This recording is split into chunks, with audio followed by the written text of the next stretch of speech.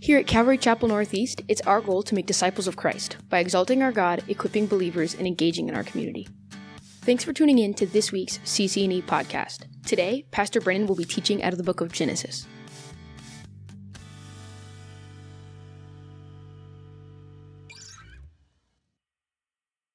Okay, let's do this. Let's jump into Genesis here. Turn in your Bibles tonight to Genesis chapter 39. We are continuing this evening our study of Genesis, and of course we are now in the life of Joseph, and this will take us all the way through the end of Genesis. So from here in 39 all the way to chapter 50 as we close out Genesis. If you're wondering where we're going from Genesis, I'll give you one guess. Exodus. There we go. And man, I'm excited for Exodus too. There is a study like halfway through Exodus that I've been waiting forever to do, okay? And so I'm just pumped. So we got to get there. Because sometimes there's a word that's like there and you're like, no, I want to teach this, but it just doesn't make sense because you know you're going. And so I'm excited for us to get into Exodus.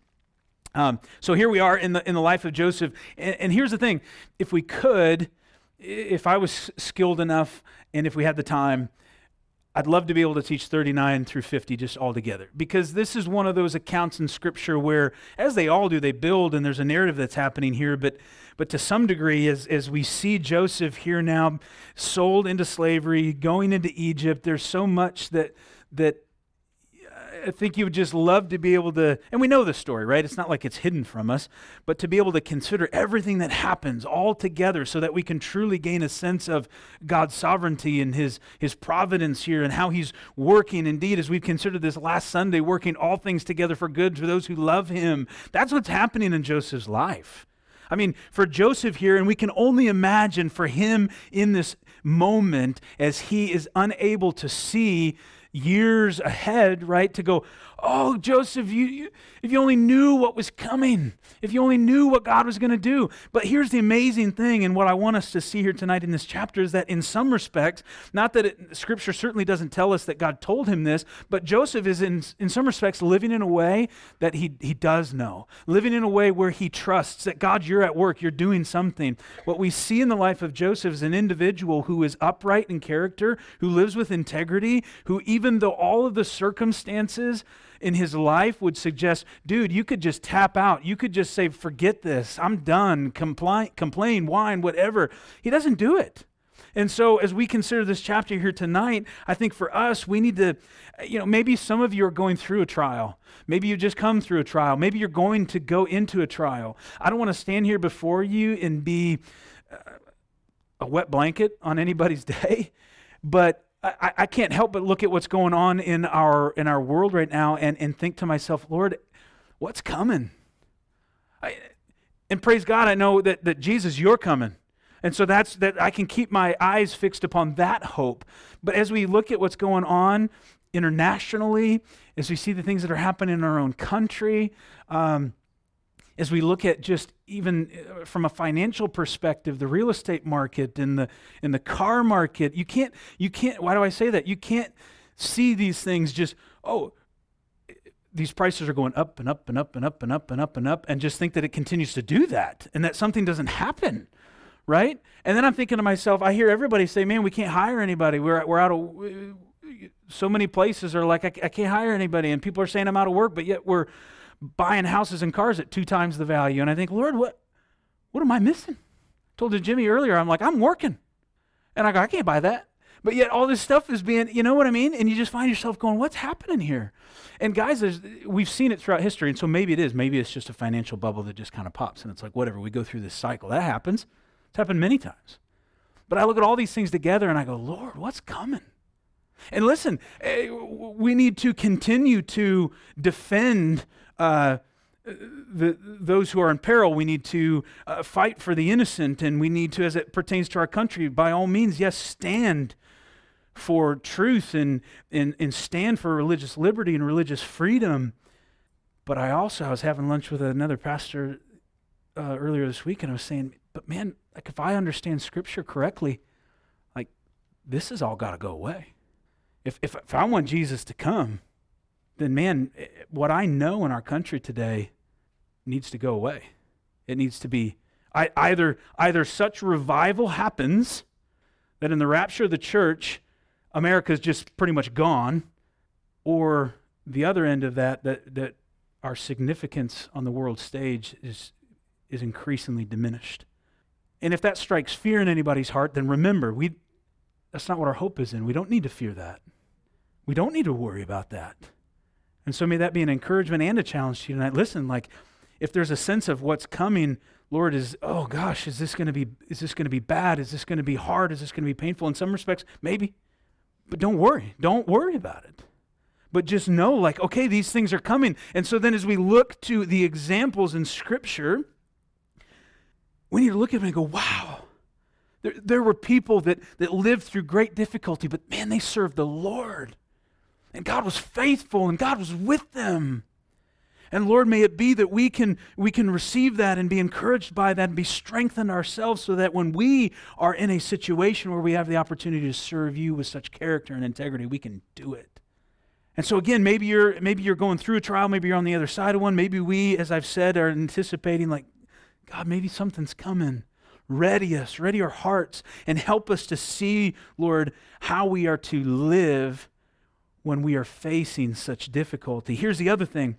We've talked about this a little bit this last week, the week before that. Pastor Jimmy's going to be teaching this Sunday. You can pray for me. I'm going to be making my way up to Indiana. I have a funeral there. My grandfather passed away. I'll be a part of that funeral. He's in glory. He was singing hymns before he passed. In October, he was going to turn 101. So, he had a full life, right? He was ready to go.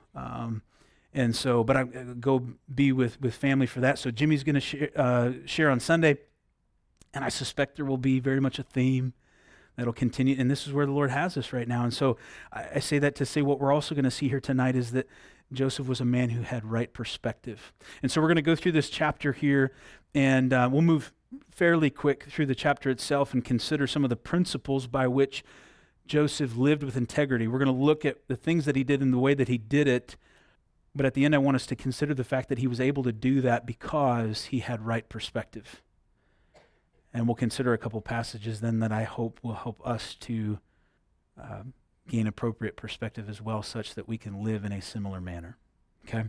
Let's begin chapter 39, verse 1. Now Joseph had been taken down to Egypt, and Potiphar, an officer of Pharaoh, captain of the guard, an Egyptian, bought him from the Ishmaelites who had taken him down there. So remember, his brothers had sold him into slavery. They put him in a pit. There was debate over, are we going to kill him? Let's just sell him. And so they sell him to the Ishmaelites, and they make their way apparently into Egypt. And so now Joseph is being sold there as a slave. But as God would have it, he's purchased by Potiphar, who is an officer of Pharaoh, and so he's a person of influence. So right away, we can see that that God is at work, even in terms of Joseph's placement here in Egypt. And in verse 2, it says, the Lord was with Joseph, and he was a successful man. And he was in the house of his master, the Egyptian, and his master saw that the Lord was with him, and that the Lord made all he did to prosper in his hand. So Joseph found favor in his sight, and served him. Then he made him overseer of his house, and all that he had, he put under his authority. Verse 5, so it was from the time that he had made him overseer of his house, and all that he had, that the Lord blessed the Egyptian's house for Joseph's sake, and the blessing of the Lord was on all that he had in the house and in the field. Thus he left all that he had in Joseph's hand, and he did not know what he had except for the bread which he ate. Okay? So what's happening here? Well, Joseph is now in Potiphar's house, and it says here in verse 2 that the Lord was with Joseph, and he was a successful man.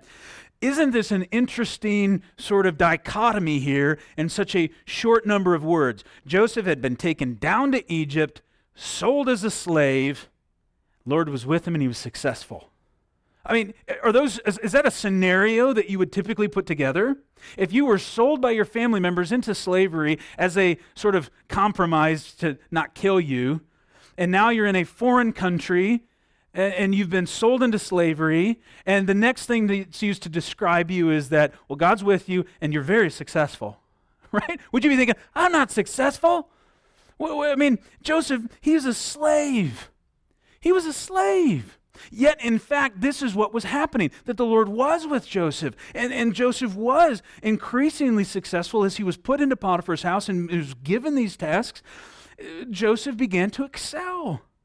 And so right off the bat, what we need to see here is that Joseph, we trust, had an understanding that even in the midst of great difficulty, God was with him.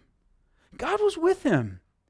And though we certainly don't hear, and we will later on in Joseph's life, get some perspective from him of how he sees everything that's happened to him, we can only assume at this point in his life that these things are beginning to happen, that he is beginning to have an understanding that God's hand is upon him. And remember, for Joseph, I think it's important to note that he, if you recall, was Jacob's favorite.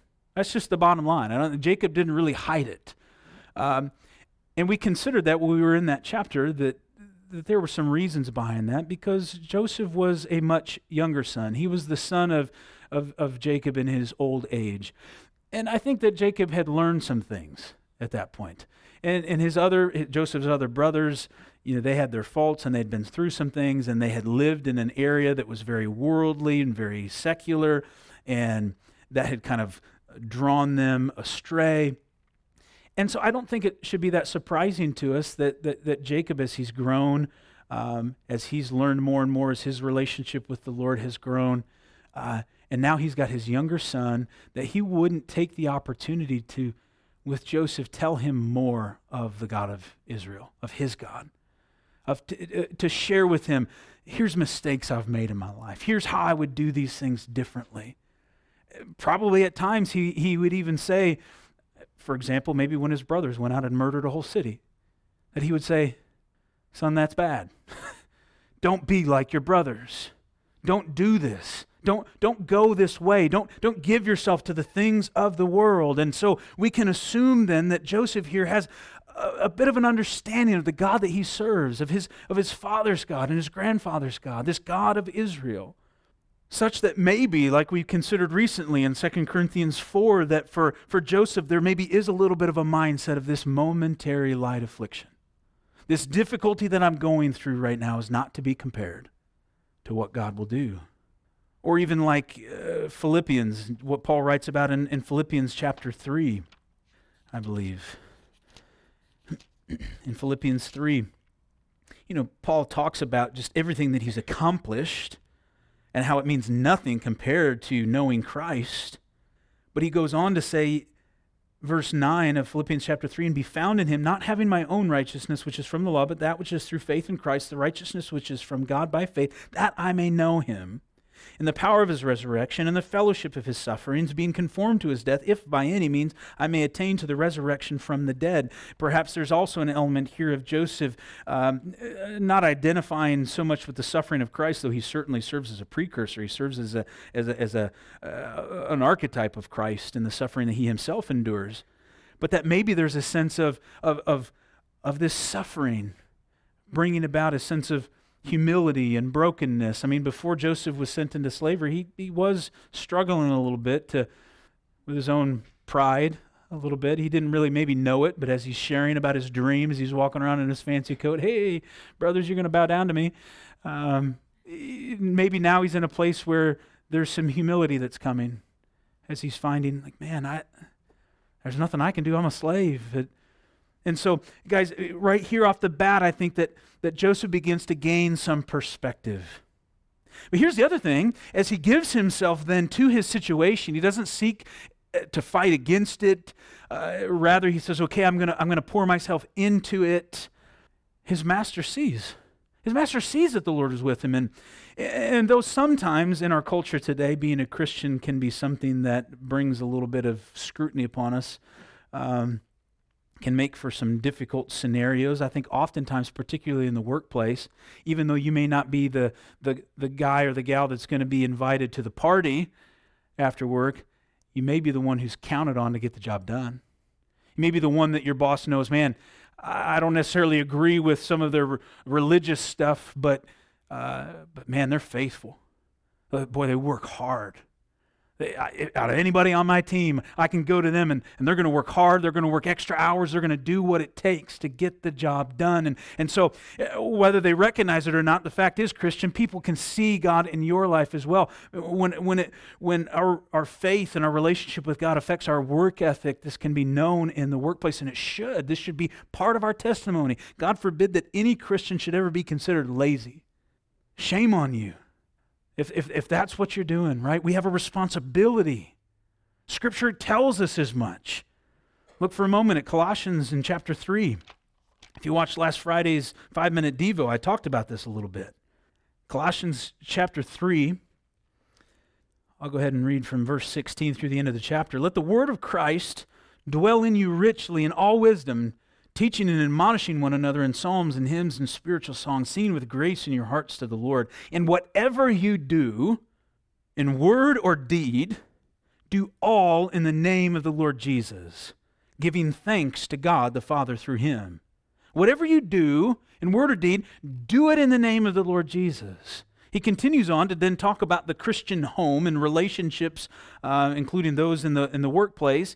Verse 18, wives, submit to your own husbands as is fitting in the Lord. Husbands, love your wives and do not be bitter toward them. Children, obey your parents in all things, for this is well-pleasing to the Lord. Fathers, do not provoke your children, lest they become discouraged. Bondservants, obey in all things your masters according to the flesh, not with eye service as men pleasers, but in sincerity of heart, fearing God. And whatever you do, verse 23, do it heartily as to the Lord and not to men, knowing that from the Lord you will receive the reward of the inheritance, for you serve the Lord Christ. You see, what I think we can be confident in here is that Joseph was doing this. He was doing this work with all his heart, seeking to represent the one true God of Israel. He had an opportunity here to not only just be of upright character, but to represent his family, to represent his God. And the same should be said of us. And that even when we're in difficult circumstances, we have enough wherewithal to know, God, you're with me, and whatever I'm going through, I'm going to give it my very best. No matter how hard it is, Lord, I'm going to represent you well. Because we have a testimony. We have an opportunity to show others, even in our actions and the way we live our life, what we believe and how we desire to live. And so it goes to the point then where Potiphar gives him complete control of his household.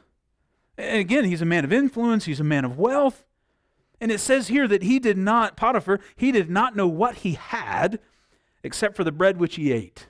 In other words, they sit down at dinner at night and he's thinking, I don't know what's in the bank account. I just know I got a meal in front of me, so it must be going okay. Joseph, you're doing a good job. I mean, there was that level of trust.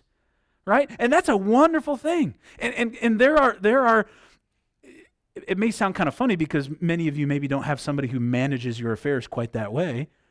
But guys, we don't dismiss that as something we can't be acquainted with. I shared with you not many weeks ago as I brought men up before you to stand before this body, and I can say as much. I trust these men with my life, with my family, with my resources. No problem. I trust them. And so, guys, these are the types of relationships that we should be pursuing, and we should find ourselves in places where others would say of us and us of them, man, I trust them. So Joseph was trusted with everything. Now it transitions a little bit here. It's kind of an interesting end of verse 6 that sort of pops up here as it says, now Joseph was handsome in form and appearance. This is a segue now to explain what starts to happen with Potiphar's wife. Verse 7, and it came to pass after these things that his master's wife cast longing eyes on Joseph. And she said, lie with me. But he refused and said to his master's wife, look, my master does not know what is with me in the house, and he has committed all that he has to my hand. There is no one greater in this house than I, nor has he kept back anything from me but you, because you are his wife. Okay, so here she's cast longing eyes. Potiphar's wife is saying, you're a handsome guy, you're in charge of everything around here. She's making advances towards him. And he's saying, look at everything that I've been entrusted with. Look at all that I've been given. Now, I want you to stop for a moment and think. He was sold into slavery once again by his brothers as an alternative to killing him. He was then taken from there into Egypt, sold into slavery once again into a foreign country. He is being forced to do the work that he's doing, albeit he's doing a very good job of it. He's probably experiencing now blessing from that. And now his owner, his master, his master's wife rather, is saying, hey, I'd like to be in a relationship with you. And from most perspectives in this world today, they could look at Joseph and you could say, Joseph could have the response here of I deserve this. I've been treated so poorly. I should be able to do whatever I want to do, whenever I want to do it. If I've been given this opportunity, I'm just going to pursue it, and I don't even need to feel bad about it. I mean, truly, that's the type of perspective that many people would have. But yet here he's saying, with integrity, he's going, look, I can't do this. Furthermore, the end of verse 9, and here's the incredible statement that Joseph makes, how then can I do this great wickedness? I mean, so here he has a sense of, despite everything that's happened to him, that he looks at this situation, he would say, that's wickedness. That's not right. He has been able to maintain a sense of morality in a pagan culture and a foreign culture where all of these temptations are probably ever before him. And he has every reason from an earthly perspective to say, I don't need to forget about morality. I look at the way that I've been treated. Yet he's able to recognize this isn't right. Furthermore, what does he say?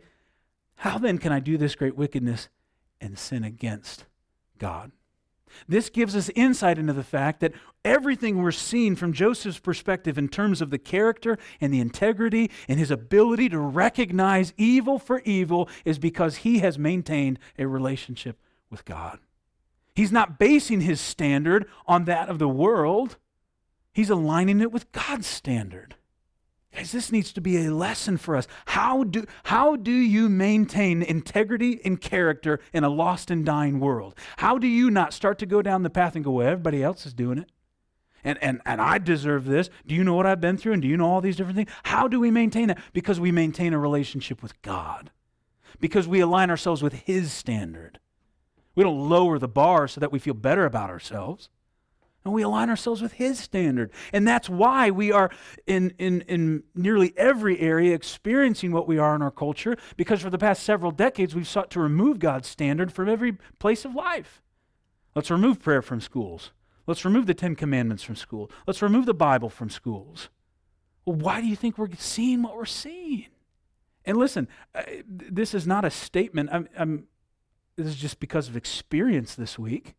And I am excited about it, that where you guys are sitting right now, just this morning at 8:30 this morning, 9th, 10th, and 11th, and 12th graders were sitting right in those seats, beginning their day with Bible. Praise God for that. I'm excited that we get to be a part of that. I was saying, no more. You're not taking our children. He had an awareness. And this is the other thing too, that in this situation, that is, if he were to sin, if he were to do this, it wouldn't really be, in some respects, against Potiphar or against Potiphar's wife. He has an awareness that, no, this would be sin against God. The same way that David says in Psalm 51, this wonderful psalm of repentance, Psalm 51, verses 3 and 4, "For I acknowledge my transgressions, my sin is always before me. Against you, you only have I sinned, and done this evil in your sight, that you may be found just when you speak and blameless when you judge." And so he has maintained a relationship with God, and he fears God, and it keeps him then on the right path.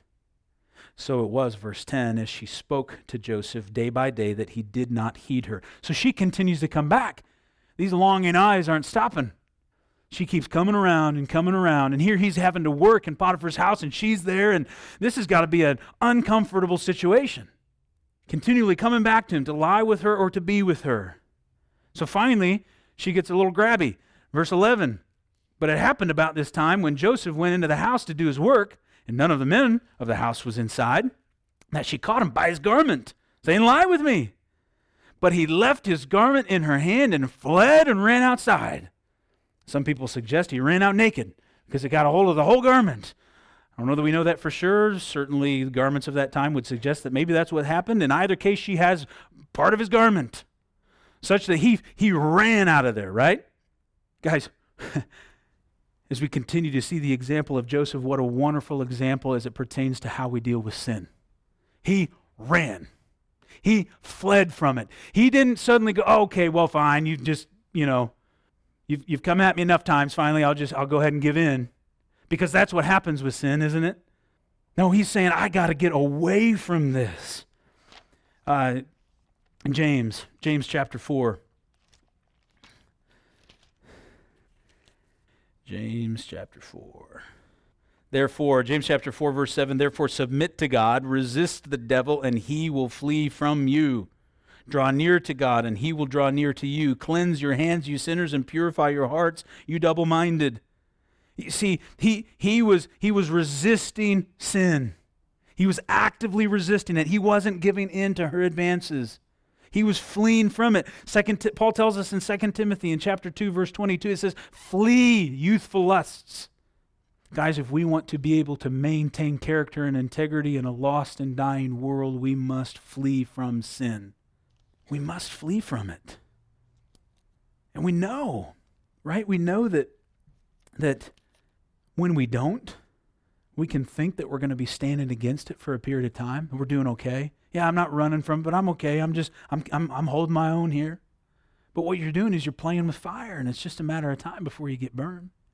What does Jesus say? If your right eye causes you to sin, do what? Gouge it out. Deal swiftly with it. It's got to be gone. And so it was when she saw that he had left his garment in her hand and fled outside that she called to the men of her house and spoke to them, saying, see, he has brought into us a Hebrew to mock us.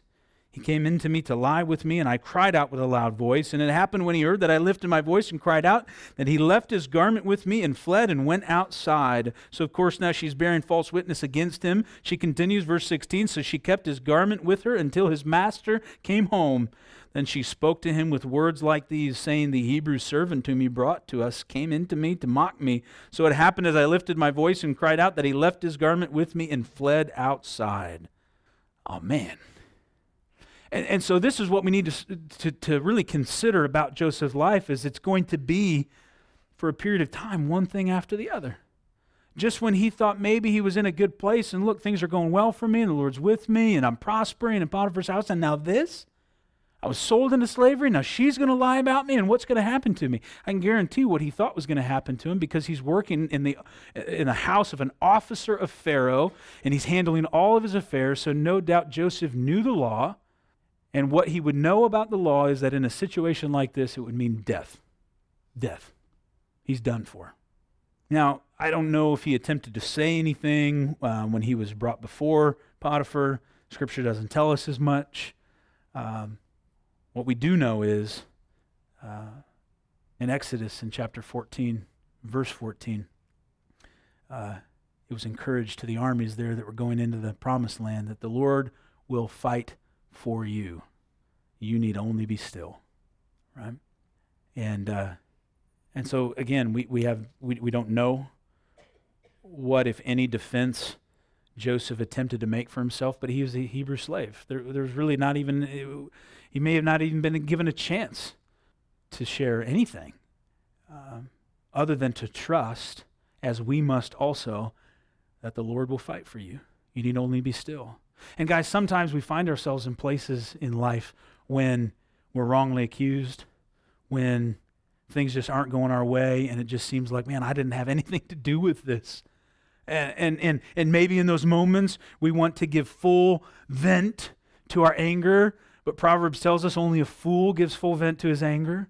There are times when we must be willing to just stop and to keep our mouths shut and to trust that, God, you go before me. You go before me. You'll fight for me. I need only be still. That's the kind of God that we serve. And so here, as all of this stuff is coming together, Joseph has to trust. Once again, okay, here we go again.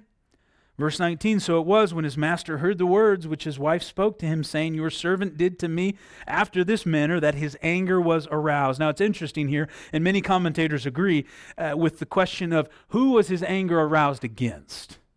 Scripture doesn't necessarily tell us here, but what we do know is it was a capital offense in Egypt. He should have been put to death, yet we're going to see that he's thrown into prisoner with the king's prisoners, suggesting that perhaps because of these actions, yes, he's going to have to be thrown in prison, but yet some mercy was shown him, and perhaps, and again, this is all speculation, that Potiphar here is saying, you're trouble, lady. Maybe this has been her pattern, right? Because again, Joseph's life wasn't taken. Again, all speculation there, we don't know. Then Joseph's master, verse 20, took him and put him into the prison, a place where the king's prisoners were confined. And he was there in the prison. Now we'll see as we get into this next week and make our way into chapter 40 and the following two chapters that Joseph's is going to meet some people in there. The butler and the baker and the candlestick maker. I always feel like you have to say that, don't you? There's no candlestick maker, but I really feel like there should have been one in there in prison with him. But just the butler and the baker. And he's going to have some interesting experiences with them too, and continue to see that God's hand is on him. But also be betrayed in many respects too. But we'll get there next week. So here he gets thrown into prison. In verse 21, but the Lord was with Joseph. Now, we got to look at this for a moment here, because I often know that when we are in places of trial and great difficulty, any of you right now, not to bring up bad memories, but consider, here's an awful thing I went through in my life. And I think oftentimes in the midst of that, when we're really in a dark place, sometimes somebody saying, hey, the Lord's with you, doesn't always feel that encouraging. Maybe that's just me. Maybe you guys are more spiritual than I am. I can remember places that we've been in before, and people would say, the Lord's with you, and there was part of me that just wanted to say, well, I wish he'd really show up. I wasn't mad at God necessarily, but just the sense of, is he with me right now? I mean, let's be honest. It's okay for us to recognize that in some of those moments, it's hard. It's really hard. But here we see it in Scripture that Joseph is now betrayed again, and now he's in prison. He's in another pit. He's got to be thinking, man, I hate these pits. Keep getting thrown in these pits. But it says, but the Lord was with him. And if we know that this is truth, then we know that, man, when we're in the pit, he's with us too. He is. That's the truth of Scripture. He's with you. We touched on this one on Sunday. Psalm 139. Where can I go from your spirit? Where can I flee from your presence? If I ascend into heaven, you are there. If I make my bed in hell, behold, you are there. If I take the wings of the morning and dwell in the uttermost parts of the sea, even there your hand shall lead me and your right hand shall hold me. If I say, surely the darkness shall fall on me, even the night shall be light about me. Indeed, the darkness shall not hide from you, but the night shines as the day. The darkness and the light are both alike to you. He's there. Romans 8:28, that we can have confidence that he's working all things together for good. That yes, when you're in the pit, you can be confident God is here. So the Lord was with Joseph, and he showed him mercy. And he gave him favor in the sight of the keeper of the prison. And the keeper of the prison, so look, it's almost like here's this parallel happening again. And the keeper of the prison committed to Joseph's hand all the prisoners who were in the prison. Whatever they did there, it was his doing. The keeper of the prison did not look into anything that was under Joseph's authority, because the Lord was with him. And whatever he did, the Lord made it prosper. I mean, from my vantage point, this sounds like the making of a prison break, right? I can't help but think of like some lazy prison guard who's just like, here, you do it, right? I mean, I can't fathom this. Like, he's a prisoner, and you said, you take over. But whatever he's doing here, he prospers, and so this has to be the encouragement then that, God, you are with me. But he can't make sense of everything that's happening, but he knows, okay, Lord, you're with me. And so as he has done before, he continues to just give himself to it, knowing, man, even now, I'm in prison. This may be the end of me. I may never know anything other than this. But I am going to, in everything that I do it heartily as unto the Lord, not unto man. I mean, what an example. I mean, when we find ourselves going to work someday and thinking, man, this place stinks. I don't like it here, you know?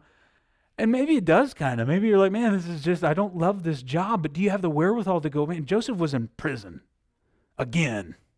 And he was just serving the Lord. And to then go, Lord, I want that. Lord, can I have that heart? Lord, I want that type of character. I want that integrity. Lord, I want to know that way. We should. We should want to know that. And so I would say to you this as we start to kind of bring this to a close. As we look at this chapter here tonight, we can see the Lord was with Joseph. And Joseph worked hard. And Joseph feared the Lord, and Joseph fled from sin, and Joseph sought to, in every way, serve the Lord to the best of his ability. And I would submit to you, as I did there at the very beginning, that because Joseph had perspective, because Joseph had an awareness of truth, no doubt taught to him by his father, he was able to demonstrate integrity and character in such situations. And the same should be true for us. As we find ourselves in these difficult circumstances, we find ourselves just navigating life this side of heaven in a lost and dying world, we should be able to live this same way if we have proper perspective. What is that perspective? I want to share with you 3 things here as we close that should help to give us the right perspective. The first of which, and if you're taking notes, you can write these down. In Isaiah chapter 57. Where's it at? Yeah, you're okay. Isaiah chapter 57, verse 15. For thus says the high and lofty one, who inhabits eternity, whose name is holy. I dwell in the high and holy place, with him who has a contrite and humble spirit, to revive the spirit of the humble and to revive the heart of the contrite ones. The first thing I want us to understand here that's important for us to gain proper perspective is that he dwells in the high and holy place with him who has a contrite and humble spirit. The first thing that we really need to consider as we're seeking to have proper perspective is there humility in our lives? Is there contrition? Is there a willingness for us to say, Lord, I don't deserve it. Lord, your rescuing, transforming grace, your abundant mercy. Lord, I know I don't deserve it. And Lord, I find myself in this difficult place, longing to have a proper perspective. And I know that you're with those who are humble before you. And so, Lord, I'm sorry. I'm sorry for my sin. I'm sorry for my pride. I'm sorry for my selfishness, whatever it is. Lord, search my heart. Know me. See if there is any wicked way in me. Bring me to a place of humility before you. The Lord is with those who are in that place. The next thing I would want us to look at is in 2 Corinthians. In 2 Corinthians chapter 12, beginning in verse 7. And lest I should be exalted above measure by the abundance of the revelations, a thorn in the flesh was given to me. Now this is Paul speaking here. You know this passage. And it's just before this that Paul, in great humility, says basically, I went to heaven. I saw it. I saw a vision of paradise. I say he does this in humility because he says in verse 2, I know a man. I know this guy. I know a man in Christ who 14 years ago, whether in the body I do not know, or whether out of the body I do not know, God knows, such a one was caught up to the third heaven. He says, a long time ago, I know this guy. I don't know what happened exactly, but he saw heaven. And so then he goes on in verse 7 and say, unless I should be exalted above measure by the abundance of the revelation. So unless I would be exalted because I've seen heaven, a thorn in the flesh was given to me, a messenger of Satan to buffet me, lest I be exalted above measure. Concerning this thing, and think about this, anybody familiar with books that have been written about those who have seen heaven? It's a lot of bestsellers out there. Lest I would be exalted above measure. Paul says, I know a guy. He didn't say, here, I hope I become a bestseller. That's me. I don't mean to throw shade on him, but it's just interesting. So he said, lest I be exalted above measure. Concerning this thing, I pleaded with the Lord 3 times that it might depart from me. So what's going on? Something's going on in Paul. Most people believe that this is, in fact, an illness. A lot of people think it was related to his eyes. He references this in other letters, that he has a little difficulty with seeing. We don't know for sure. Something's going on that Paul is going to God and saying, God, would you please take this from me? And he said to me, my grace is sufficient for you. My strength is made perfect in weakness. Therefore, most gladly I will rather boast in my infirmities, that the power of Christ may rest upon me. Therefore, I take pleasure in infirmities and reproaches and needs and persecutions and distresses for Christ's sake. For when I am weak, then I am strong. We want perspective to be able to live with godly character and integrity in this age. Well, God dwells in the high and holy place with those who are humble and contrite. And His grace is sufficient so that when we're going through these difficulties, we can in fact say, God, you're enough. You're enough, Lord. How do we get there? Psalm 46. We'll close on this. Psalm 46. God is our refuge and strength, a very present help in trouble. Therefore we will not fear. Even though the earth be removed, and though the mountains be carried into the midst of the sea, though its waters roar and be troubled, though the mountains shake with its swelling, Selah. There is a river whose streams shall make glad the city of God, the holy place of the tabernacle of the Most High. God is in the midst of her. She shall not be moved. God shall help her just at the break of dawn. The nations raged. The kingdoms were moved. He uttered his voice. The earth melted. The Lord of hosts is with us. The God of Jacob is our refuge. Verse 8, come, behold the works of the Lord, who has made desolations in the earth. He makes wars cease to the end of the earth. He breaks the bow and cuts the spear in two. He burns the chariot in the fire. Be still and know that I am God. I will be exalted among the nations. I will be exalted in the earth. The Lord of hosts is with us. The God of Jacob is our refuge. Selah. Consider the number of times in that passage that the psalmist declares, God, you're with us. You're with us. And so for us, do we want the heart that Joseph has? Well, it requires humility. And yes, it's going to require some brokenness. And there may be some things that you go, God, I want this out of my life. But he says, no, I'll just give you more grace. And for us then to go, okay, God, you're with me. And if we need to, the second part of that psalm transitions to action. The first is the declaration of who God is, but then from there, the psalmist says, come, behold the works of the Lord. Remember, behold, that's an exhortation to say, consider what God's done. If you're in this place and you're struggling a little bit to be able to go, I got to remember how God has moved in my past. To remember what God has done. Come, behold the works of the Lord. And then from there, be still. Be still. Know that I am God. Translated literally, cease striving. Stop striving. Be still before him. Know that he is God. Know that he will be exalted among the nations.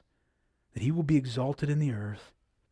Listen, this is hardly a scenario that can be compared to that of what Joseph went through. But if you were to sometimes, and my wife would agree with this no doubt, my kids included, hear me sometimes at the dinner table, especially if my dad is there and we get going on all the problems in the world. You would say, man, you guys are striving right now. Oh, up in arms about all these different things that are going on. Hannah heard me ranting and raving this morning in the office. I believe what I told her was, I said, but yet the president hasn't called me yet to ask. I'm just waiting on that call, Joe. Right there in that camera. You call me. I got it all figured out, right? Anybody relate? No, it's just me? Okay, I got one little hand back there. All right, yeah. You liars. I got it all figured out, right? Come on. Would you be still? Would you cease striving? Would you just know that I'm God? I kind of know what's going on. Not surprised, right? God isn't going, what are they going to do? And he says, I will be exalted among the nations. I will be exalted in the earth. The Lord of hosts is with us. Amen? Oh, man, if we have such perspective, then yes, in all of the circumstances we can say, God, you got this. God, you're working. All things together for good. You got a plan. It's really hard, but you're with me. And man, I'm going to serve you. I'm going to show them what's up. Right? I'm going to serve you. I'm going to live for you. Amen? Let's pray. Father, thank you so much for our time together here tonight, Lord. What a blessing, Lord, to be able to pray together, to worship together, to pray for Nathan as he goes to an exciting program, Lord. This is the stuff that I know pleases you. These are the things that are beneficial for us as the body to be a part of. And then, Lord, to consider your word and allow your Holy Spirit, Lord, to challenge us. And I pray that it has done just that and would continue to. Lord, help us to meditate upon these words, to apply them to our lives, Lord. Bring transformation, bring change, and continue to be with us as a body. Yes, Lord, if there are great trials ahead, we will go through them together as the body of Christ. And we will know that you are with us, Lord. And so in those moments, Lord, help us to have proper perspective such that we can live in a way that's pleasing to you, Lord. We can do it. You've already done that work, Lord. Everything we need to live in such a way has been made available to us because of the cross of Calvary. And so, Lord, we thank you for that. And not just that, Lord, but we look forward to that time when you say, okay, I'm bringing you home. What a joy that will be. Father, we love you, we praise you, we give you thanks, and we pray all this evening in the name of Jesus. Amen. Here at CCNE, there are so many events happening throughout the week, so make sure you're subscribed to the weekly e-bulletin so you can be fully informed of all that we're doing. For more info, or if there are any prayer requests you would like to share with us, be sure to visit us at ccnortheast.org.